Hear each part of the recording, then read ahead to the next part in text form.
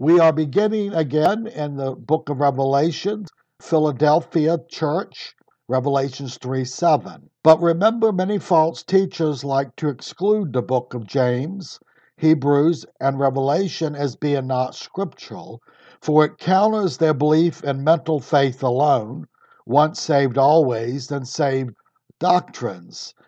The message from Christ himself is the things that are.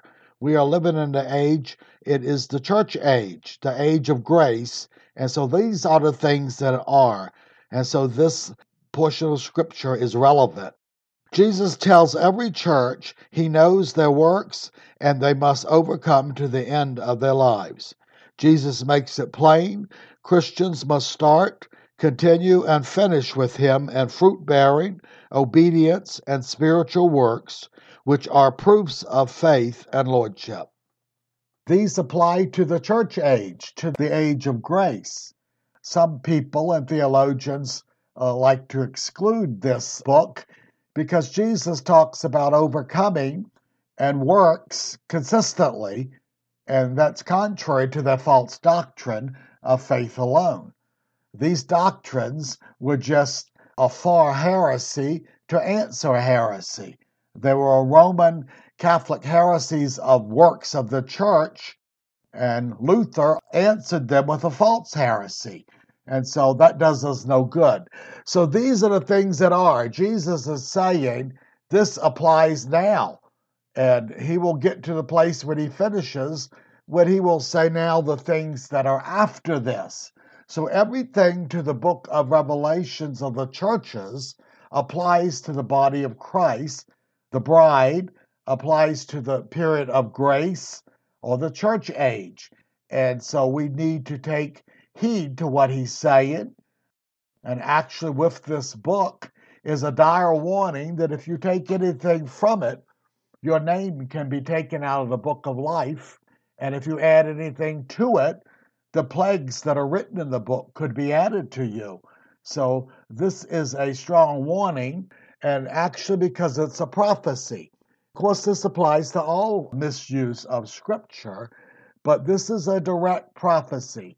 Jesus received it from the Father. He gave it to the angel to give to John, and John has given it to us. This is not John's opinion.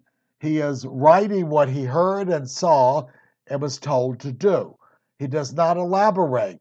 Like the other epistles, the Apostle Paul and Peter, they have a right to give an opinion and their wisdom, but John does not do this. He does in his other epistles, but he does not add his opinion, and therefore it must be taken more seriously and cannot be altered. The Apostle Paul and them, the church can alter methods and the way things are done. He does not alter truth itself, but Paul gives wisdom concerning marriage and not marriage and so forth, and he gives what he thinks is the best wisdom, and he says God's given him this, but he does not put any bondage on it. He does not give it as a command. He simply says if you live a certain way at a certain time, certain things are better, and some things are not better. But you do not find this in the prophecy of Revelation. This is strictly from the Lord, and it needs not too much elaboration when he's talking to the churches, plain to understand. Later, with the signs and visions and stuff, they're harder to understand and get the meanings of for many people. Even Paul's writings, the Apostle Peter said, are hard to understand, which the simple, he meant spiritual simple, stumble at to their own condemnation because they don't apply themselves. They don't let the Word of God take root. They don't obey the truth they've gotten, so they don't get no more. See, that's the principle of the kingdom. He that is faithful in little will get more, is faithful in much. So we have to take the warnings that God gives us. In the Old Testament, it says, when you seek me with all your heart, you shall find me. In the New, it says, in Hebrews, he that diligently seeks the Lord, it says he will be rewarded. He goes after him, he will be rewarded, and things will reveal. What is the implication? If you're not serious with God and His Word, He's not serious with you. He'll hide things. Jesus Himself thanked the Father for hiding these things, these truths, from the wise and intellectual and revealing them to the everyday person. Paul said the gospel was to be preached to the poor, the everyday. He said, God have chosen the poor of this world to be rich in faith. So much for the prosperity and faith doctrine, another heresy of covetousness that will lead many to hell. So the Lord said you can be rich, and He commended one of the churches for being rich. They were rich spiritually, even though they didn't know where the next meal was coming from. And the church that was physically rich, we will see, He considered lost and naked, blind and wretched, and have need of gold. So we see God's opinion is different than man's. As the proverb says, what is highly esteemed among men is an abomination to the Lord. The people that the world thinks is great, God does not. The people that are hidden and are not known of the world and that are faithful to the Lord, the scripture says, but they're well known. So when ministers get popular, there's a danger there in a dark society.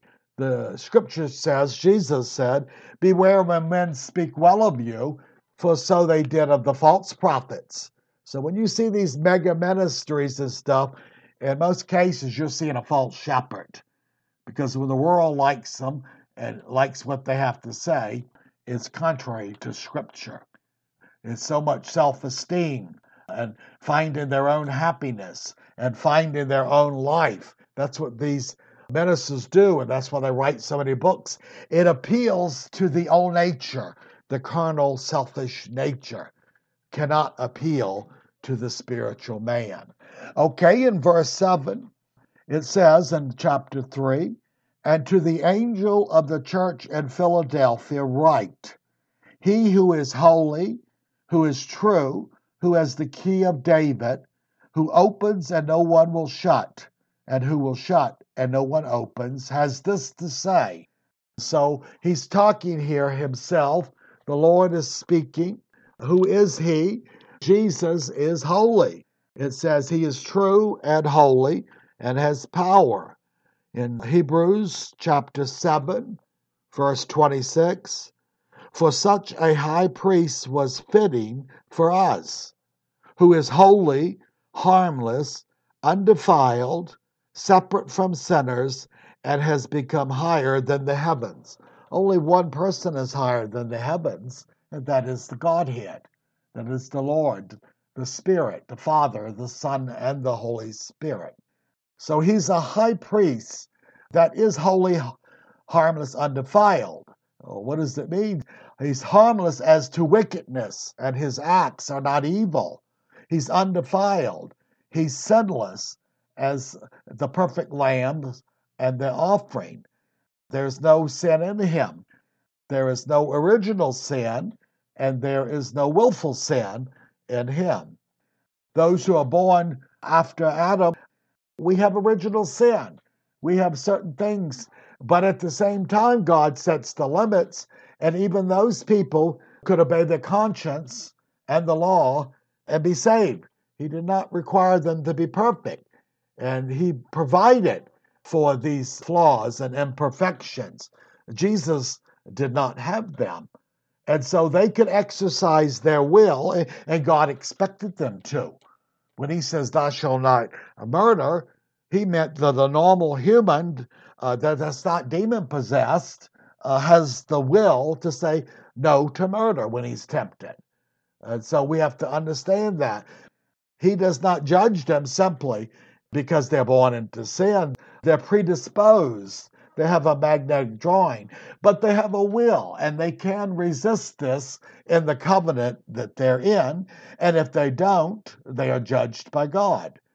And so now Jesus, He did not have this original sin, yet He was still tempted as the angels were, and 1/3 of them fell when they were tested, and He chose to exercise his will and remain in God's will. That was the great temptation in the 40 days in the wilderness. One of them, the devil said, if you're the Son of God, make these stones into bread. Well, he was at the point of starvation. He had gone 40 days without eating. He didn't just have appetite, he was starving. And yet he knew he could exercise the power of the divine nature, but it would be against the Father's will. And so it was a temptation to him. And so the devil was telling him, if you're the Son of God. Well, Jesus knew he was. So we find the three major temptations referring to his deity and the power that he had, and he would not exercise it against the Father's will. And it's interesting, we have two times that are very clear. At the beginning of Jesus' ministry, right before the ministry at this temptation, when he passed all the major temptations, it said angels came and ministered him. He was still not able to use his divinity and be in obedience to the Father. He was a prophet of the Lord. He emptied himself of the use of divinity, and he had to trust God as any man did. He had to be filled with the Holy Spirit. If he used his divinity, he did not need to be filled with the Holy Spirit. But as a man, as a servant, a prophet, and a teacher, he was baptized with the Holy Spirit for ministry. So every miracle that Jesus did, he did by the influence of the Holy Spirit. He did not act and use his divinity. And at the end of his life and ministry in the garden, right hours before he was led into this crucifixion and so forth, it sweat as if blood, it says, or like blood. Well, he knew what was going to come upon him, what he had to bear, and he still held on. He did not use his divinity. He could not. And the scripture says the angels came and ministered to him. See, because he was faithful as a human, God was able, legally and otherwise, to strengthen him that he could get to the cross. So in a sense, the devil was trying to kill him before the cross and during the cross. That's what he was after. But as long as he obeyed the Lord could give him the strength that he could remain sinless so he could be the Lamb of God, the perfect offering. So he was separate from the sinner. He was in the world, but he was not sinful and wicked as the world. What is the truth? It says he was truth. He is the truth. He is a representative of what God is and what God's nature is and to what he wants mankind to know about him. He has the key of David. Okay, we see that keys are to open and shut doors. They speak of authority. So he fulfilled the scriptures, the prophets. David, King David, through the Psalms, was a prophet, and he fulfilled these prophecies. He fulfilled the prophecy given to Abraham and to the other prophets. All power and authority has been given to him. When he resurrected and ascended, the Godhead, we should say, was restored to him, the use of it. Remember the day or so before he prayed, "Now, Father, restore to me the glory which I had with you before the world was." What was that glory? He was the Word of God. What was the Word of God? The Word was with God, and the scripture says, and the Word was God. He was always with the Father. Everything that was created, John says, was created by him. What is it telling us?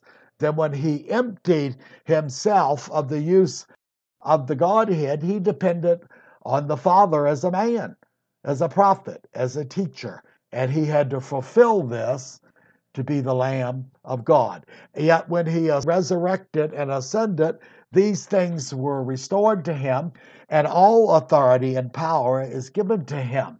He is back in the position. And we'll find, or we won't, but later on in the book of Revelation, when he returns to be the judge and the king, it says a name is written on his thigh, And that name is the Word of God. He is God. People need to understand this. They try to refer to his divinity. A lot of false Catholics and people that even believe who Jesus is, they say, well, he could never sin because he was God. That is foolishness. It's a mockery for God to put him in that position if he could not be tested. Yes, he could have, but he didn't. And prophecy and through the Lord saw the future that he did this and obeyed, but he was tempted, or the devil would not have played the game with him. See, the devil's not that stupid. And so the devil thought he had a chance. But once he died, what did he say? He said, "It is finished." And then death could not hold him because he was a perfect human and had not sinned. And when he resurrected and ascended, all the glory of God is restored to him. So that is the wonderful part of the story, that Jesus was a man and overcame as the Son of Man. He did not overcome as the Son of God. He overcame as the Son of Man. And even now he acts as a high priest. And Hebrews says the man, Jesus, is the mediator. He's acting in that office because of his humanity. So he is acting as the Son of God and the Son of Man at this point in history. So we see then that he was given all authority, keys. We only see this a few times. And when Jesus promised Peter, he said, "I'll give you the keys of the kingdom." Not to make him a pope, not to make him a leader, as the false church states. He opened doors. What did he open? He was the first to officially minister the gospel at Pentecost. The Spirit came on him, and he preached, and many got saved and turned to the Lord. And for several years, they only preached to the Jews. See, they did not have the full concept that they were preached to the Gentiles in the whole world. But he said they would understand. This was a hard saying. So after several years, the Lord sends him to Cornelius's house, and he was a Gentile, and he had 12 people with him and his family, and he first preached the gospel to the Gentiles. Officially, it was Peter. So Peter was given the keys. He opened the door to the Jews, and he opened the doors to the Gentile. Never once do you see Peter being superior to James, and he wasn't even an apostle, or the others. But when the group was together, he was usually the chief spokesman. But when decisions were made, the other elders and apostles agreed with him. They came to agreement. And so we find this unique, that the James we're talking about was the half-brother of Jesus, who was not even saved until the Lord appeared to him during the 40-day period from his resurrection to his ascension. And James was called. And how do we know that? Because the Apostle Paul tells us. This interesting. He was not of the 12, yet he ended up being the head, we should say, bishop, overseer of the Jerusalem church. And when Peter made major decisions, it was with agreement with the other elders. So he was not the Pope. This is a heresy.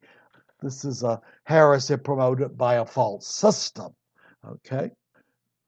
So we see that as he is restored now, he can deal with the body of Christ. The amazing thing that people forget is the Apostle Paul often speaks to us, and he uses the terminology Christ in you. Well, Jesus was the Christ. But who is the Christ that indwells the believer? He is the divine Word of God. He is the nature and the person of God. See, before he died, what did he say to his disciples? He said, "I am with you." But he said, "I shall be in you." When he emptied himself of this union with the Father, we don't know what degree, but he could not use it and be obedient. He said, "I am with you." He was a human. He could not be in them. He was separate. Jesus himself said, as the Father has life in himself, so has he given the Son. So while he was on earth, he was a man, and he could not indwell them. But he said, but I shall be in you. He is in us by Christ. See what he's called. And so we often see this term used by the Apostle Paul, Christ in you, often. So he's not talking about the man Jesus, he's talking about the God, the Christ. He is the one who indwells us when we are born again, when we walk in the Spirit, he's talking about. And so we see then that this is the one who opens the doors that no man shuts. And he can shut doors. It means he has the authority under certain conditions to do this. And so we say the last word of Christ, basically, in the book of Revelation says the Spirit and the bride are saying, come. He's given an open invitation. People are not predestined as the Calvinistic heretic teaches. Their predestination, they take 2 or 3 scriptures out of context and they build a theology on it when there's 100 scriptures that counter this and show you how to bring it into focus. What is predestined is the train or the ship of salvation is going to heaven. That's predestined. But whether the person is on the ship or train or gets off is up to them. He is saying the salvation, when God instituted it, man had nothing to do with it. The plan of salvation is by God. The acceptance or refusal of the plan, that's up to man. And so he's given an open invitation. Those who are elected have chosen. They are called and chosen because they respond to the call, and therefore they're chosen. 2/3 of the angels did not fall during their testing period, and the scripture calls them the elect angels. Why? Were they elected before they were born, or created? No, it's they elected to stay with God and not rebel as the devil and 1/3 did. So we are the elected. That's why Peter says, prove your election. Live right. If you don't live right and follow the Lord, then your election's false.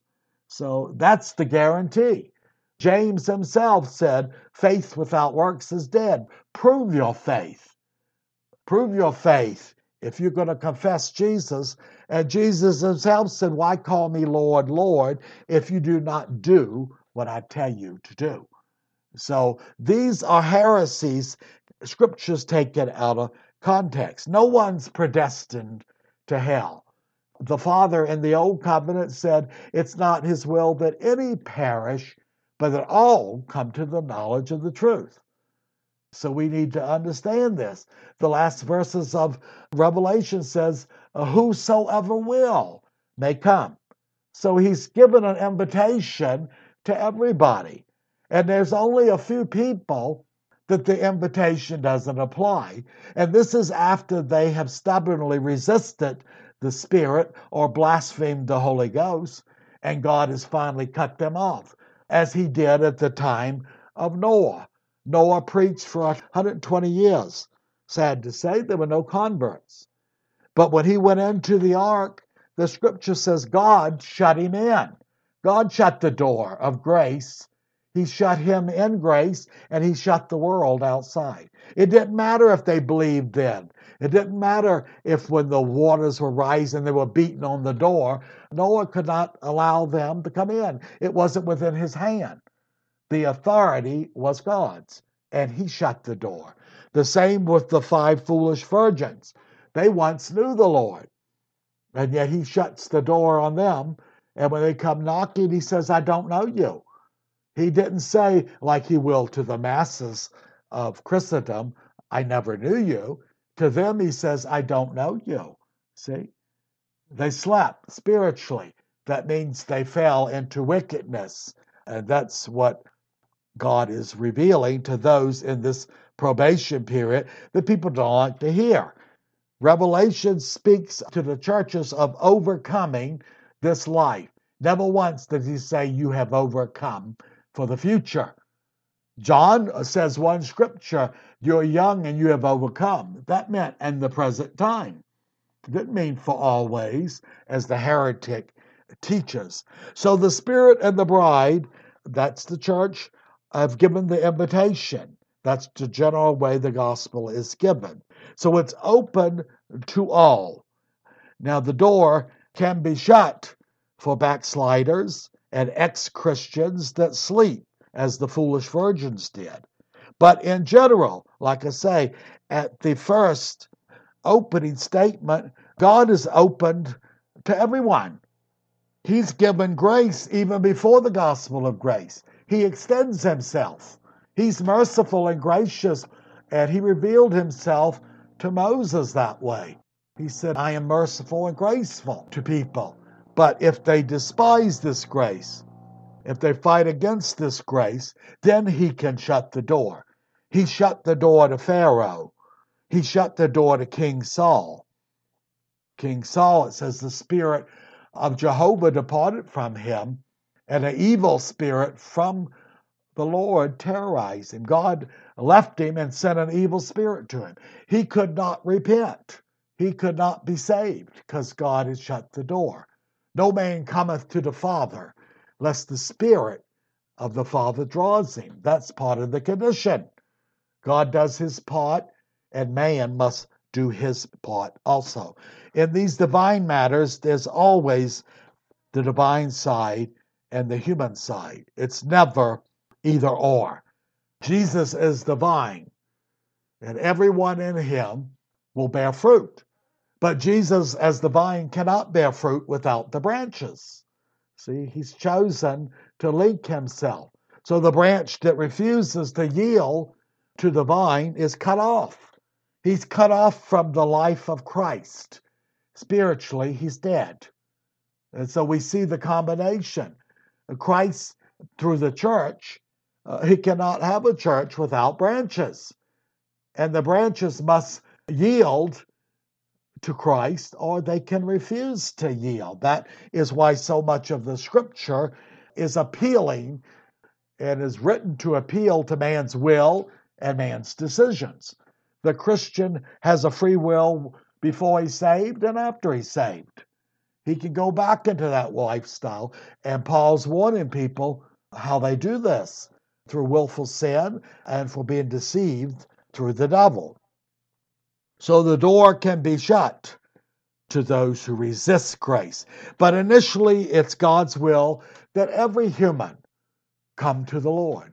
Yet, as we see through Revelation and through prophecy, Jesus tells us that few there be that find it. And he tells us why. He said that men love darkness rather than light, and therefore they will not come to the light lest they be reproved. It doesn't say they cannot come, it says they will not come. See? Under that dispensation, even before Christ, they had a will to exercise, and they chose not to come to the truth. But those who did come, God opened up the truth. But it was his will that everybody come. The same as his will at the last verses of tribulation. Whosoever will come. But the majority of adult mankind will end up in the lake of fire because they chose not to come to God and to follow him. The responsibility is laid on them. It is not laid on predestination and election and being chosen. That's false. It's false doctrine, which is false teaching.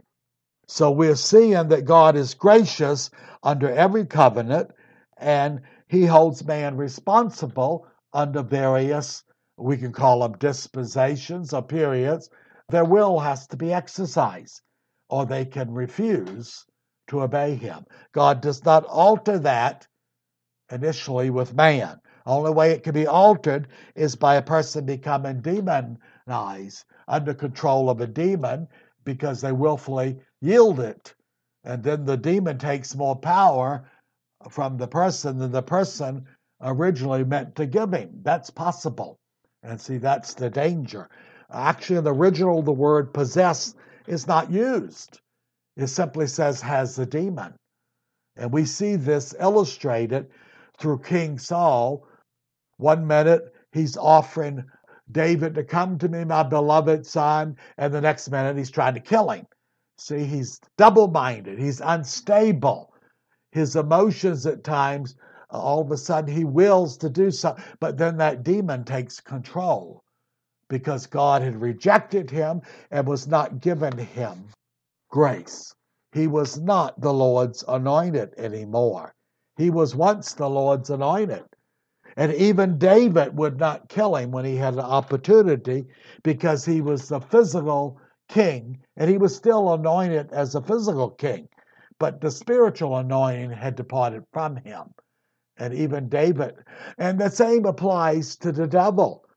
The Bible says that Michael disputed with the devil over the body of Moses to bury it. Somehow the devil wanted to get a hold of this, maybe to make an idol out of it for the people to be deceived. But it said when Michael disputed with him, he simply said, "The Lord rebuke you." Remember that Lucifer was higher and standing when he was the angel, the covering cherub. So even Michael showed a personal respect for him and drew the name of Jehovah to rebuke him. He didn't mock him. He didn't argue with him. He recognized he once had a standing. So we see this, that David used the same respect and would not kill Saul when he had an opportunity, even though the Lord had rejected him spiritually and cut him off. Okay, verse 8, he says, "I know your works, deeds, your actions." That's what it means.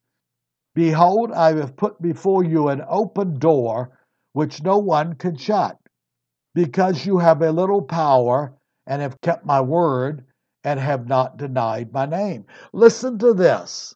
He knows their works. And what is their works? They were faithful under temptation. They were faithful under trial. Therefore, he gives them more grace. He gives them an open door.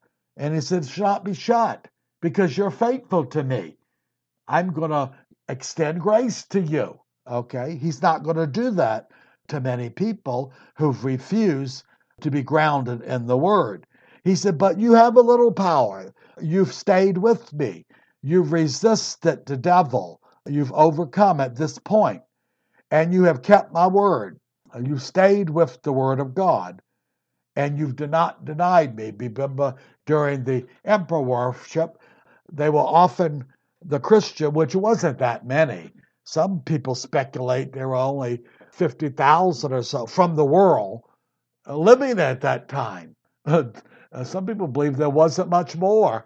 And the leaders were sometimes called before the authorities and given opportunity to worship the emperor, to acknowledge him, and they would not. They only acknowledged God and his Christ as being God. And some of them were put to death or in prison if they did not recant. Some that did recant, they were accepted back into the Roman Empire. And so this is what Jesus is talking about. You have not denied me. You still hold to me as being your true Lord and God, and have refused to recognize anyone else as your God. Remember, the Romans, they were big on letting people worship who they wanted to. As long as they obeyed them and paid the taxes, they didn't care. And they asked these religions, when they overcame their countries, they were commanded to pray for the emperor. And this was the point where the Christians could not do it. See, because the emperor was recognized and deified by the Roman law as being a god. And that was the issue, and they did not deny his name. But the Christians were not that well known in the whole Roman Empire for even them to pay attention to them. So they were so small. By this time, they were an ex-Jewish sect. Up through 20, 30 years, they were considered a Jewish sect, part of Judaism. But finally, they were rejected by the Romans and the Jews, and they were their own group, you should say. But they weren't large enough and powerful enough And so often some of the emperors ignored him. They didn't even know who they were, didn't even pay attention to him. But one of the emperors decided to make an issue of it because the devil was inspiring him to do so. Okay, and so we see this. You did not deny me, the true God, Jesus Christ, and the Father, to the Roman authorities. And because you refuse to worship them, I'm giving you an open door. Now, remember, 8% or so of the 60 million people or more, 8% of them, and this is a historical fact, were Jews throughout the empire. And they often danced around this subject.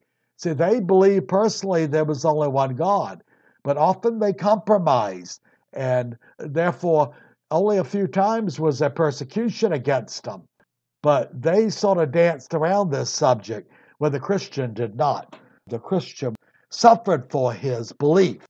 The Jews did not. They compromised a lot, and we see why God did what he did to the Jewish nation and to the Jewish people. Okay?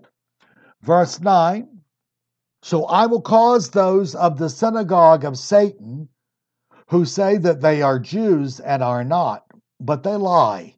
I will make them come and bow down at your feet and make them know that I have loved you. Interesting. Why the synagogue of Satan? Why?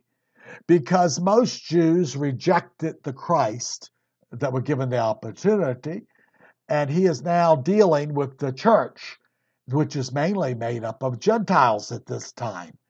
They, the Jews, since rejecting Christ, are not spiritual Jews, which the true Christians are. See, this is the interesting point. We look at the Apostle Paul speaking in Romans chapter 2, verse 28 and 29. Listen carefully to those who want to mingle and fellowship with Jews on a spiritual basis. There is no such thing. For he is not a Jew who is outward. Okay, the person that is in Judaism and has been circumcised and is in that religion, nor is that circumcision outward in the flesh. So he's saying a true Jew, doesn't matter if he's circumcised or not. But he is a Jew who is one inwardly. And circumcision is of the heart, in the spirit, not in the letter, whose praise is from men, not from God. So he's clearly telling you the Jew is not a Jew as far as God is concerned. He's been rejected. His religion is obsolete. It's been replaced because of their unfaithfulness and their rebellion. And the only ones that are true Jews are the church. And people like Paul and Peter that came to the Lord, they are true Jews still. They moved over from the old to new covenant. So they are the true Jews. But today, any Jew that has not come through Jesus Christ, he is just as lost as any Gentile is. He has no special standing, and it's a heresy for churches to treat them as if they are special. They are not. They're under God's curse and judgment until the coming of the Antichrist, and then part of the nation will be saved. Why will they be saved? Because they're lost unless they accept the Lord Jesus. Let's take a break here.